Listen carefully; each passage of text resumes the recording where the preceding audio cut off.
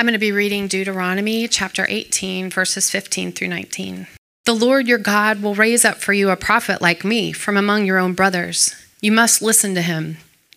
This is what you requested from the Lord your God at Horeb on the day of the assembly when you said, "Let us not continue to hear the voice of the Lord our God or see this great fire any longer, so we will not die." Then the Lord said to me, "They have spoken well. I will raise up for them a prophet like you from among their brothers. I will put my words in his mouth, and he will tell them everything I command him. I will hold accountable whoever does not listen to my words that he speaks in my name." This is the word of God. I want you to think back to what it was like as a kid waiting for Christmas morning. Some of you in here might be those kids still waiting for Christmas morning. All the festivities leading up to that day, getting to the week of Christmas, the longing with anticipation for that morning, maybe hoping you're going to get what you wanted, maybe hoping your parents got the hint and you got the toys you wanted or whatever. If you were like me, some years lived up to the hype and others maybe not so much, right? Some of our Christmas mornings and even as adults, sometimes they're filled with incredible joy and it's a sweet time of shalom and peace. Other times, not so much. Sometimes our Christmases have been filled more with disappointment. The brokenness of this age guarantees us that even the best of Christmas mornings will only bring so much happiness. And often, if you've lived long enough, celebratory days and holidays and these markers that our culture has, Christmas being one of them, they're often filled with mixed emotions. Broken family situations, maybe loss of friends or family, maybe reminders of grief, maybe just simple feelings of times you've been forgotten, times you've been disappointed, times you've been let down. Often all these things creep in and mix our hopeful anticipations with skepticism and sadness. What we all are really waiting for and what we all really want in the ideals of Christmas at their best is provision, abundance, peace, and joy, belonging, family. For the Christian, we believe and understand that these things can only ultimately be found in the person of peace, Jesus, the Messiah, who was born to redeem the world. Today, we're beginning this Advent series that we've entitled Waiting. We're going to spend the next 4 weeks looking at how Jesus fulfills all of the longings of our soul as we await for the restoration of all things. The word Advent simply means arrival. And so during this Advent season, as Christians, we look back to the first arrival or the first advent of Jesus. And we also, as we look back, we simultaneously look ahead because we realize that he came, but the world's still broken. And there's still some longing and restoration that has to happen. And so we look ahead to the return of Jesus when he will come back and make all things new. And so during this series, we want to sit in the waiting. I know that a lot of you are in seasons of waiting. This last year has been a difficult year for many of us. But the thing about, unlike a child waiting for Christmas morning, when our hope is in Jesus, we know that our waiting will never be met with disappointment. He will fulfill everything we long for. So good morning again, church. As I said earlier, my name is Joel, if I've not had the privilege of meeting you. I'm thankful to be gathered with you all as the church.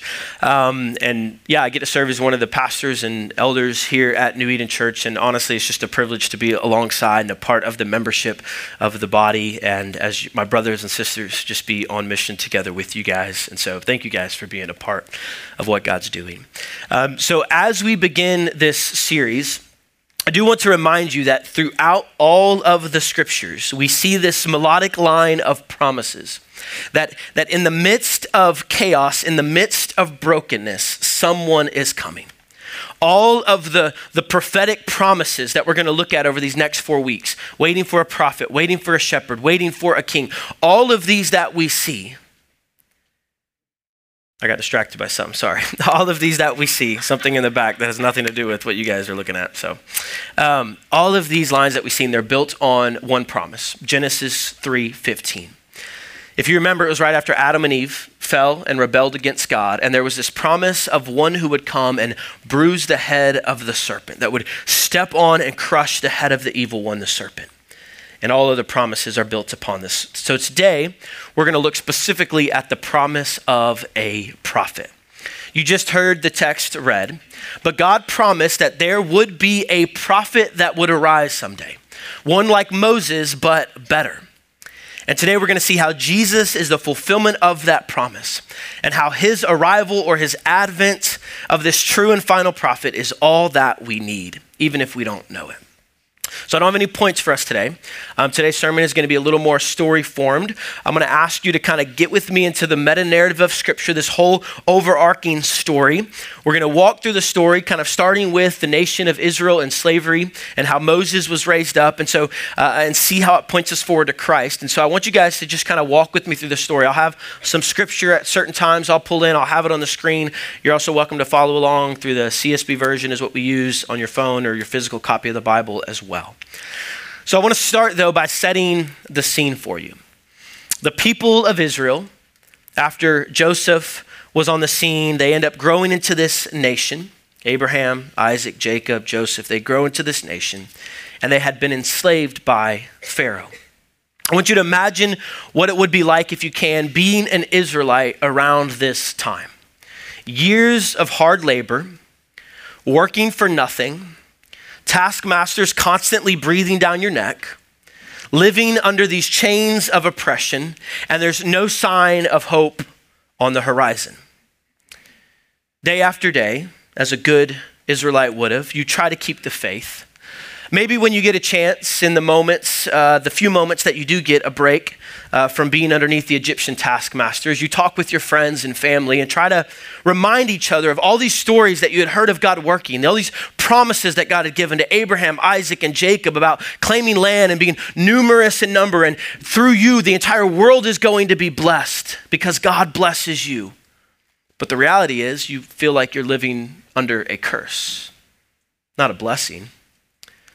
One day you hear rumors of someone who's making plans to go talk to Pharaoh to demand your release. You kind of shake it off. Maybe you've got your hopes up before, right? Only to be let down. In times past, during these years of slavery, you had been talks of rebellion and escape. Even some attempts, but every time it actually made things worse because Pharaoh got angry and he just made things harder on you. So you're actually a little fearful of what might happen. Plus, you've heard of this Moses guy, right? You heard he had a pretty cushy upbringing. He actually got to grow up in Pharaoh's house, the previous Pharaoh's house. Then he fled the country for a long time, wasn't even involved under slavery. You're like, who is this guy coming back in? I don't know if I even really trust his motives. Also, from what you were told, the poor kid grew up with a pretty bad speech problem. You're pretty doubtful he's the guy that's going to go petition to the political leaders of the day and the king of the day and get you guys released, as if Pharaoh would just let you go and, get rid of all his free labor. So you just do like you've done before, try to stay unnoticed, hope that you can get by this day without getting another whip on your back, and just put your head down and get back to work. Though in your most optimistic moments, you can't help but wish maybe this time would be different. From what you've heard, they did say that this Moses guy was one of the few young baby boys who survived years before you were ever born, when the previous Pharaoh had commanded that all these boys were to be killed. All these boys, because they were scared of how they would grow into a nation, were to be killed, and that this Moses guy was one that survived that slaughter. So maybe there was something special about him. So the day of the meeting comes. You've heard murmurings and rumorings that he was going to be talking to Pharaoh that day, and everyone's talking about it. Honestly, it's slowing your work down a little bit. But not too far into the day, all the exciting buzz gets exchanged for deep dread and disappointment because what you had feared happens. The taskmasters get really angry. Pharaoh gets really angry, and they give you new and unrealistic demands and start beating you when you can't meet them. You watch your own brothers, maybe even your own sons or daughters, be beaten. They say that Pharaoh is onto the plan, it's not going to work, and maybe you guys should think about it a little more next time you start scheming your escape. So that evening, when your work is finally done and you do get released after the longest day of work you've had in a long time, you join this raucous crowd that begins to hunt down Moses and Aaron. Exodus 5:21 records what you guys say to them. May the Lord take note of you and judge, because you have made us reek to Pharaoh and his officials, putting a sword in their hand to kill us.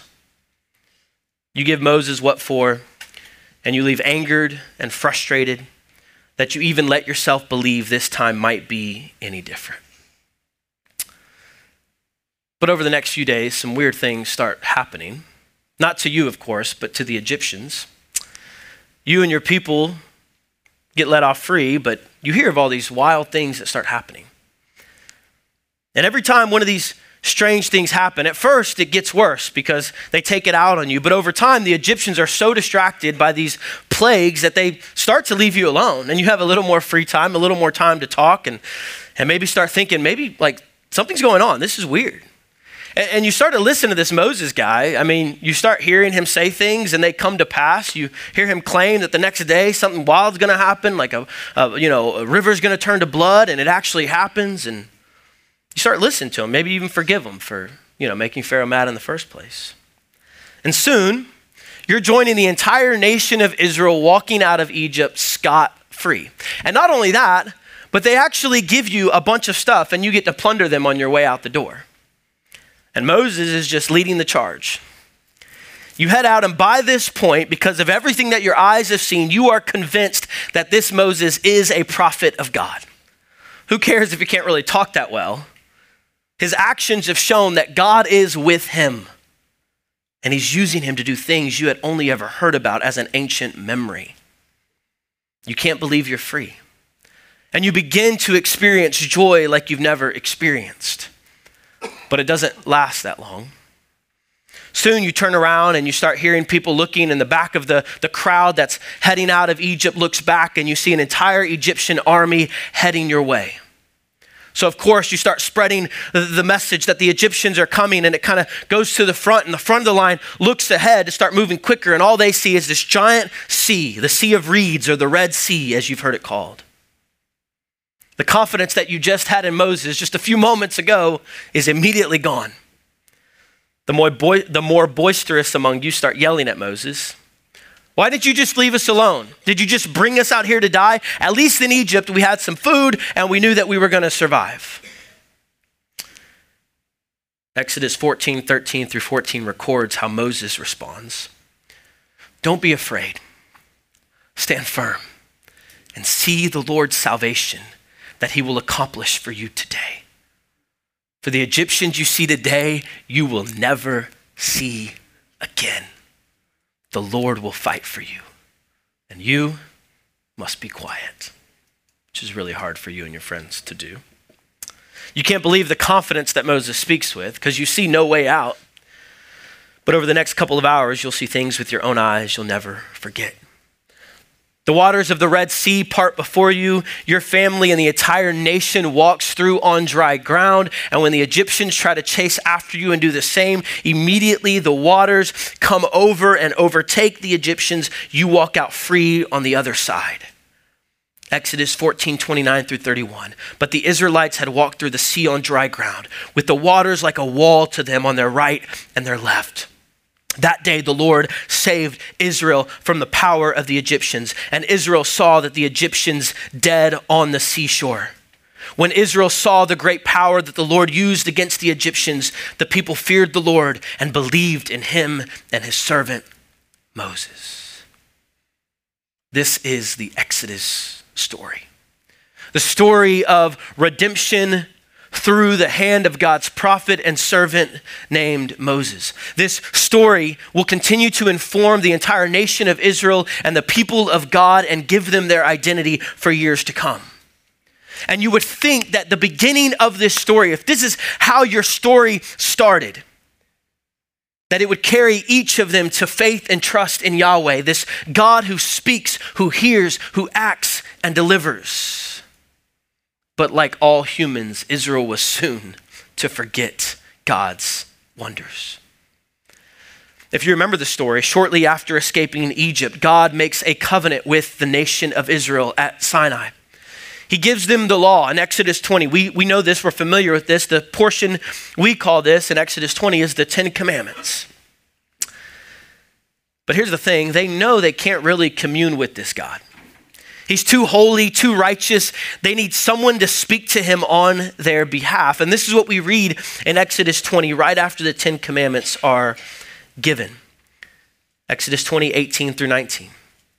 All the people witnessed the thunder and the lightning, the sound of the ram's horn, and the mountain surrounded by smoke, because God speaks and gives the 10 Commandments. When the people saw it, they trembled and stood at a distance. You speak to us and we will listen, they said to Moses, but don't let God speak to us or we will die. The people clearly identify Moses as this mediator, this prophet, this voice of God to the people. And later in Deuteronomy, God affirms, the text you just heard read, that the people, when they ask for this mediator, he says they spoke well. The people and God are both aware enough of the people's sin to recognize that they could not stand before this God without being destroyed. But God chose Moses to mediate on behalf of the people. This included giving the law, but it also included this beautiful picture of Moses appealing to God and his emotions, which we don't think about often, but asking God not to destroy the people right after he comes down from the mountain and they're cheating on God with this golden calf saying, you're the one that brought us up out of Egypt. We're talking like less than 40 days into this covenant. And they're saying, we're worshiping this golden calf. And God's like, you know what? I'm starting over. And we see this picture of Moses saying, God, don't do that. If you're going to do that, destroy me instead. And so God relents. And he writes the covenants on the tablet again. And he begins to meet with Moses, we're told, like one meets with a friend, has a friendship with him. He even lets Moses see his glory kind of pass in front of him loosely. And we're told the story of the face of Moses glowing with radiance. But even through all of this, the people continue to have this love-hate relationship with Moses, the prophet. I guess like all of us, we like prophets when they deliver us, but hate them when they tell us the truth of our sin. The people have a lack of faith. They're on the cusp of going into the land, what we know as the promised land that God had told them they would receive. And they have unbelief. And so they end up wandering in the wilderness for 40 years. And this cycle of humanity continues. God shows up, gives grace, gives promises, and humanity rebels in unbelief. And after all we've heard up to this point about Moses, you think that Moses would be the human exception. Maybe he would remain faithful. Maybe he would be able to lead the people to the promised land. If anybody could do it, it was the guy who delivered them from Egypt. But the problem is Moses is just another human. In Numbers 20, we're told that Moses is told to speak to a rock to bring water forth out of it to deliver the people when they're thirsty. And Moses gets angry. He distrusts God. And he strikes the rock instead, and he calls the people these rebels. And in his frustration with doubting rebels, he becomes a doubting rebel. And God says, because you didn't trust me to show forth my holiness among the people, you will not be able to lead the people to the promised land. This cycle of flawed leaders, we're going to see it in Genesis when we go through Genesis in the new year. This cycle of flawed leaders among God's people continues. But God's covenant does not let up. It's towards the end of Moses' life that he makes this prediction that we heard read a few moments ago in Deuteronomy about this better prophet that will arise, like Moses in many ways, but better, more powerful, bringing more redemption, one that could be listened to and trusted completely. Let's read the text again, Deuteronomy 18, 15 through 19. The Lord your God will raise up for you a prophet like me from among your own brothers.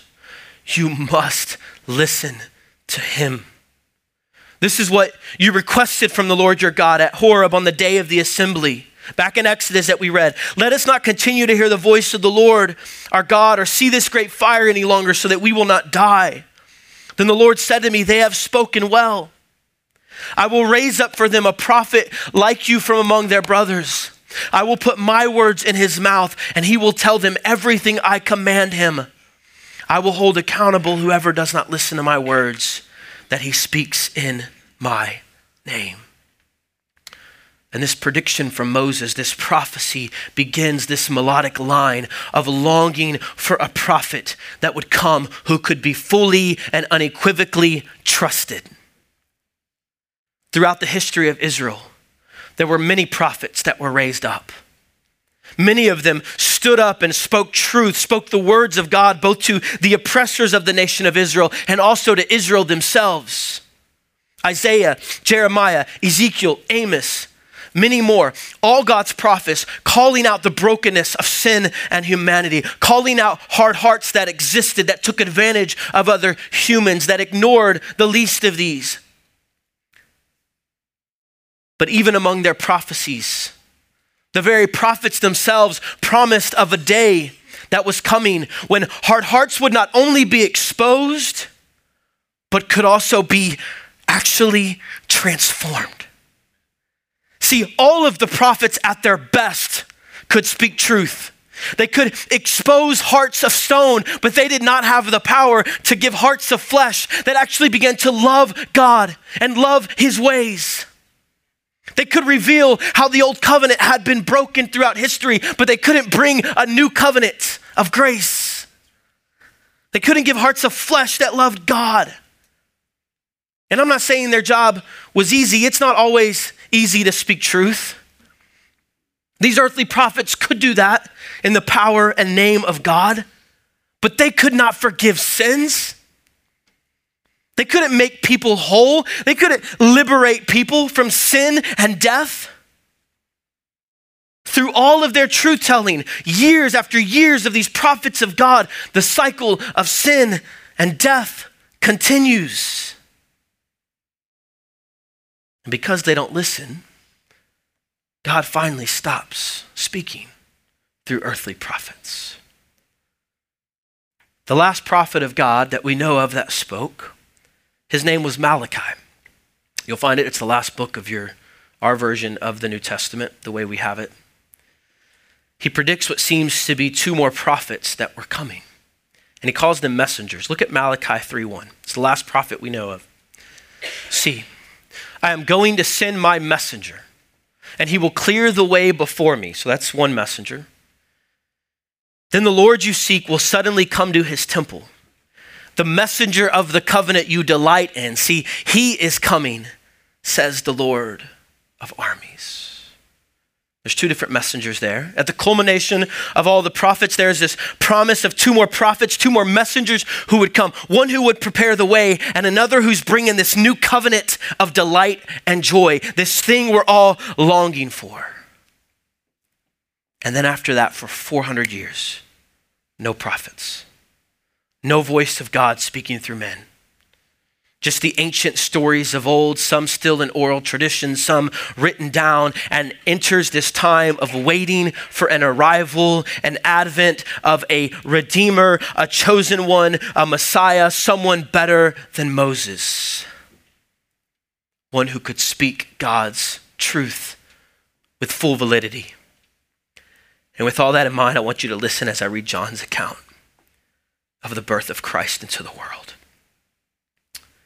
In the beginning was the Word, and the Word was with God, and the Word was God. He was with God in the beginning. All things were created through him, and apart from him, not one thing was created that has been created. In him was life, and that life was the light of men. That light shines in the darkness, and yet the darkness did not overcome it. Ain't no prophet ever been spoken of like this one. There was a man sent from God whose name was John. He came as a witness or a messenger to testify about the light, so that all might believe with faith through him. He was not the light, but he came to testify, bear witness to about the light. The true light that gives light to everyone was coming into the world. He was in the world, and the world was created through him, and yet the world did not recognize him. Like Moses, it was an unlikely prophet. He came to his own and his own people, even though he came up from among his brothers, his own people did not receive him. But to all who did receive him, he gave them the right to be children of God. To those who believe in his name, who were born not of natural descent, or of the will of flesh or of the will of man, but of the will of God. The Word, this all-powerful Word that created all things, who is God, became flesh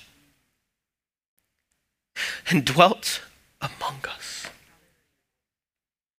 We, those of us who couldn't bear to see the face of God because we would be destroyed, we've now observed his glory. The glory as the one and only Son from the Father, full of grace and truth. John testified concerning him and exclaimed, "This was the one of whom I said, the one coming after me ranks ahead of me because he existed before me." Wait, what, John? You were born first? No, like this is it. This is the one we've always wanted for. Indeed, we have all received grace upon grace from his fullness. For the law was given through Moses. Grace and truth came through Jesus Christ. No one has ever really seen God. But now, the one and only Son, who is himself God and is at the Father's side, he has revealed him in the form of a sleeping baby. After 400 years into the stillness, a boy named Jesus was born. The very Word of God enthroned in a baby who couldn't even say his own name, who couldn't even speak. Even more unlikely than Moses is this prophet and messenger of a new covenant. As the fulfillment of the first messenger and prophet, John the Baptist goes before Jesus, we're told, in the spirit of Elijah to prepare the way. And then Emmanuel, God with us, arrives as the second and final messenger that Malachi predicted. This baby boy who would grow up to be the Savior of the world, here to redeem us and bring us out of slavery to sin. He's better than Moses. He wasn't just the mouthpiece of God. He was the very living Word, the Logos of God in flesh. And he makes his home and tabernacles among men. He doesn't need to set up a tabernacle like Moses did in the wilderness so you can kind of come talk to him and get some glimpse of God. No, he is the tabernacle through whom we see the blazing glory of God. He's not distant and removed. He's not something that we look at on a mountain where we're kind of a little scared because we don't know how to do it because we know our own brokenness and the holiness of God. But rather, he's a God that we can see.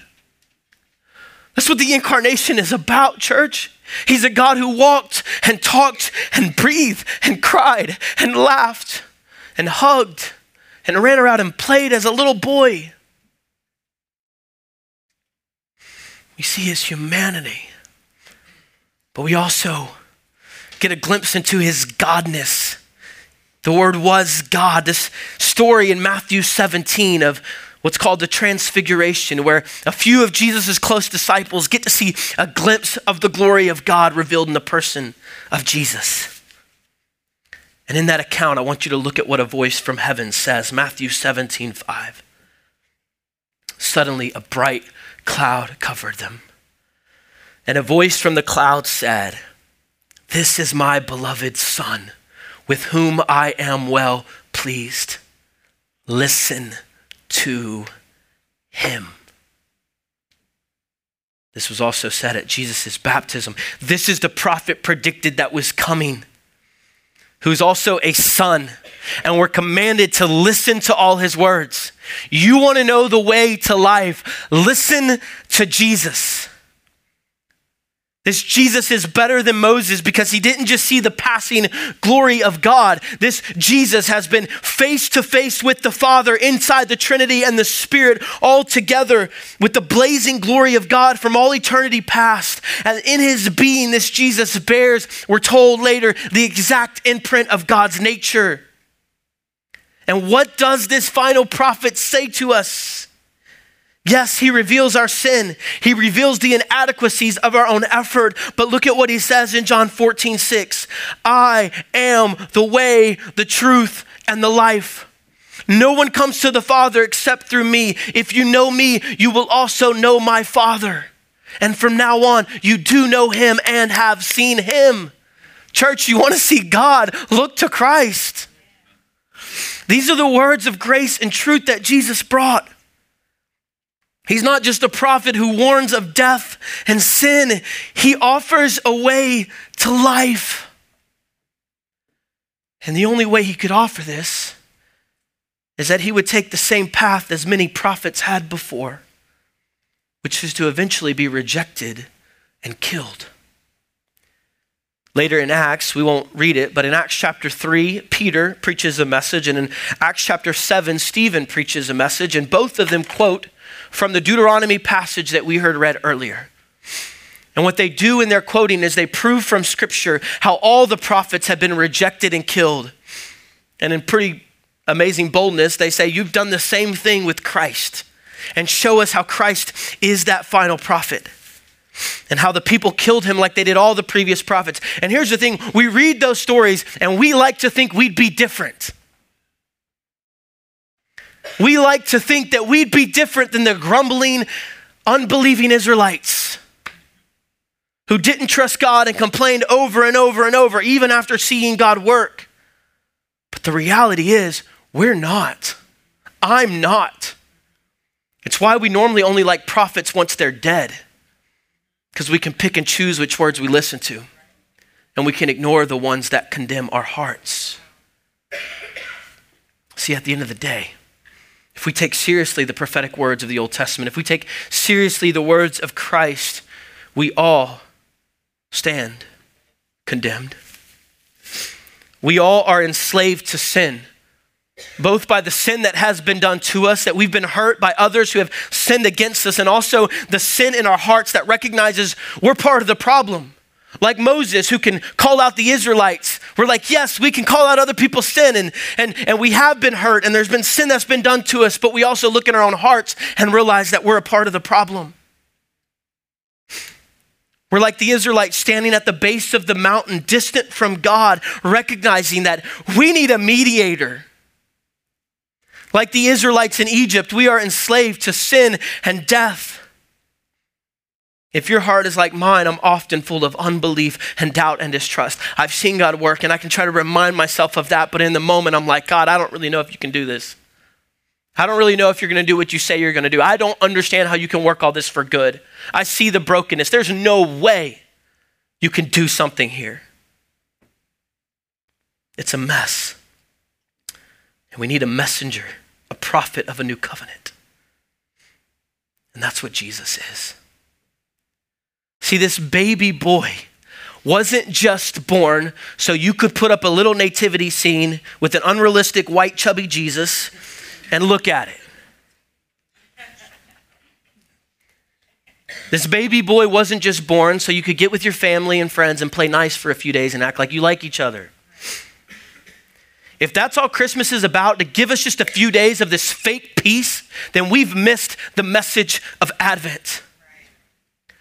See, the birth of this baby boy into 400 years of silence was the first battle cry of a powerful prophet and redeemer who is declaring war on sin and death and darkness.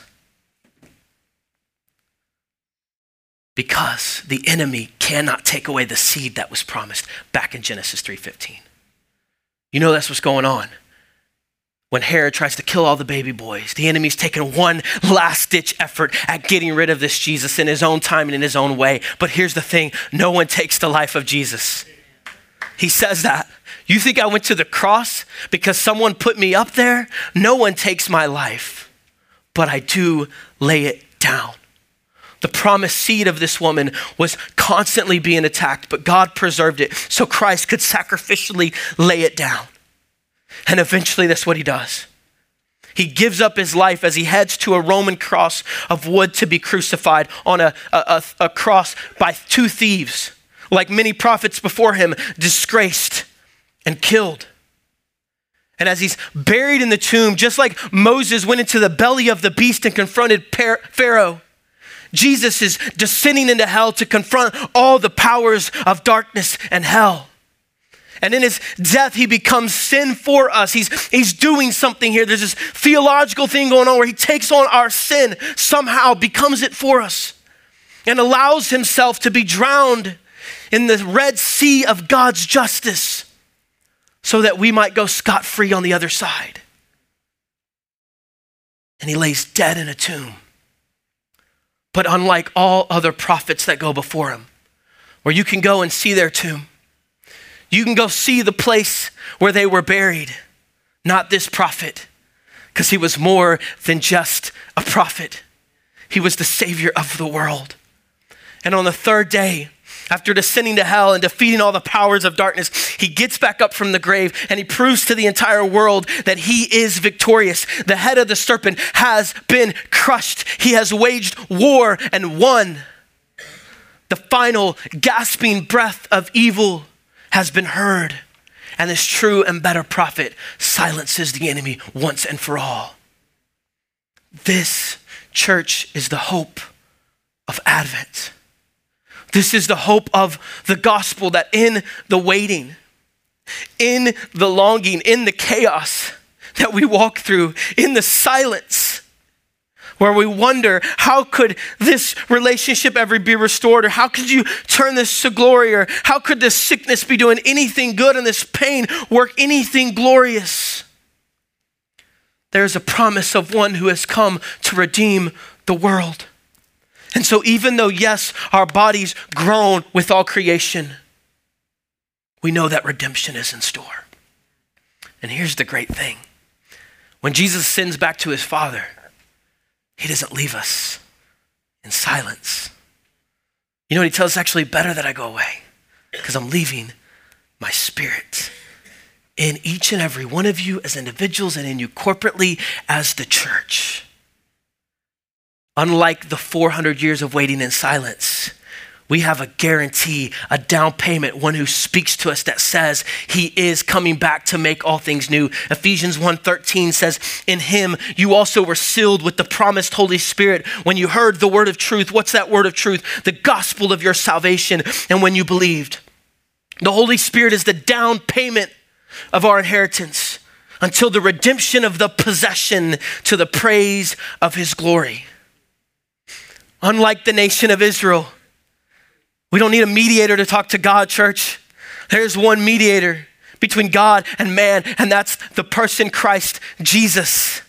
And he's come, and you have access to God right now. So in the waiting, and I know many of you are here, in the longing, as we sit between the first advent of Jesus and we wait with patience and longing and sometimes doubt and with gritted teeth for the second arrival, we can have hope. Yes, the world is broken. Yes, there is grief. Yes, there is pain. But the hope of Advent is that a Redeemer is coming. And you can trust that he will make good on his word. He says, I go to prepare a place for you. He's preparing a home for you. And this home far outweighs the most idyllic version of Christmas you could ever dream of. Provision, joy, abundance, good gifts. The chief one being Christ himself. Family, belonging, love. Jesus restores all our brokenness. This is the eternal promised land that this prophet will bring us to. And unlike Moses, he will not fail to deliver. You can trust him, not because of my word, but because of his. And because he's proven his love for you, even to the point of death on a cross to make you new. So in close, I want you to hear the final prophetic words of the New Testament in a book called Revelation. And I want you to know that you can count on this as true. Just as sure as he came the first time, Jesus will return to end all brokenness. And this is the prophetic vision we read. Then I heard a loud voice from the throne. Look, God's dwelling is with humanity, and he will live with them. They will be his peoples, and God himself will be with them and will be their God. He will wipe away every tear from their eyes. Death will be no more. Grief, crying, and pain will be no more because the previous things have passed away. Then the one seated on the throne said himself, look, I am making everything new. He also said, write, because these words are faithful and true. You can count on them. Then he said to me, it is done. I am the Alpha, the Omega, the beginning and the end. I will freely give to the thirsty from the spring of the water of life. The one who conquers will inherit these things, and I will be his God. He will be my son.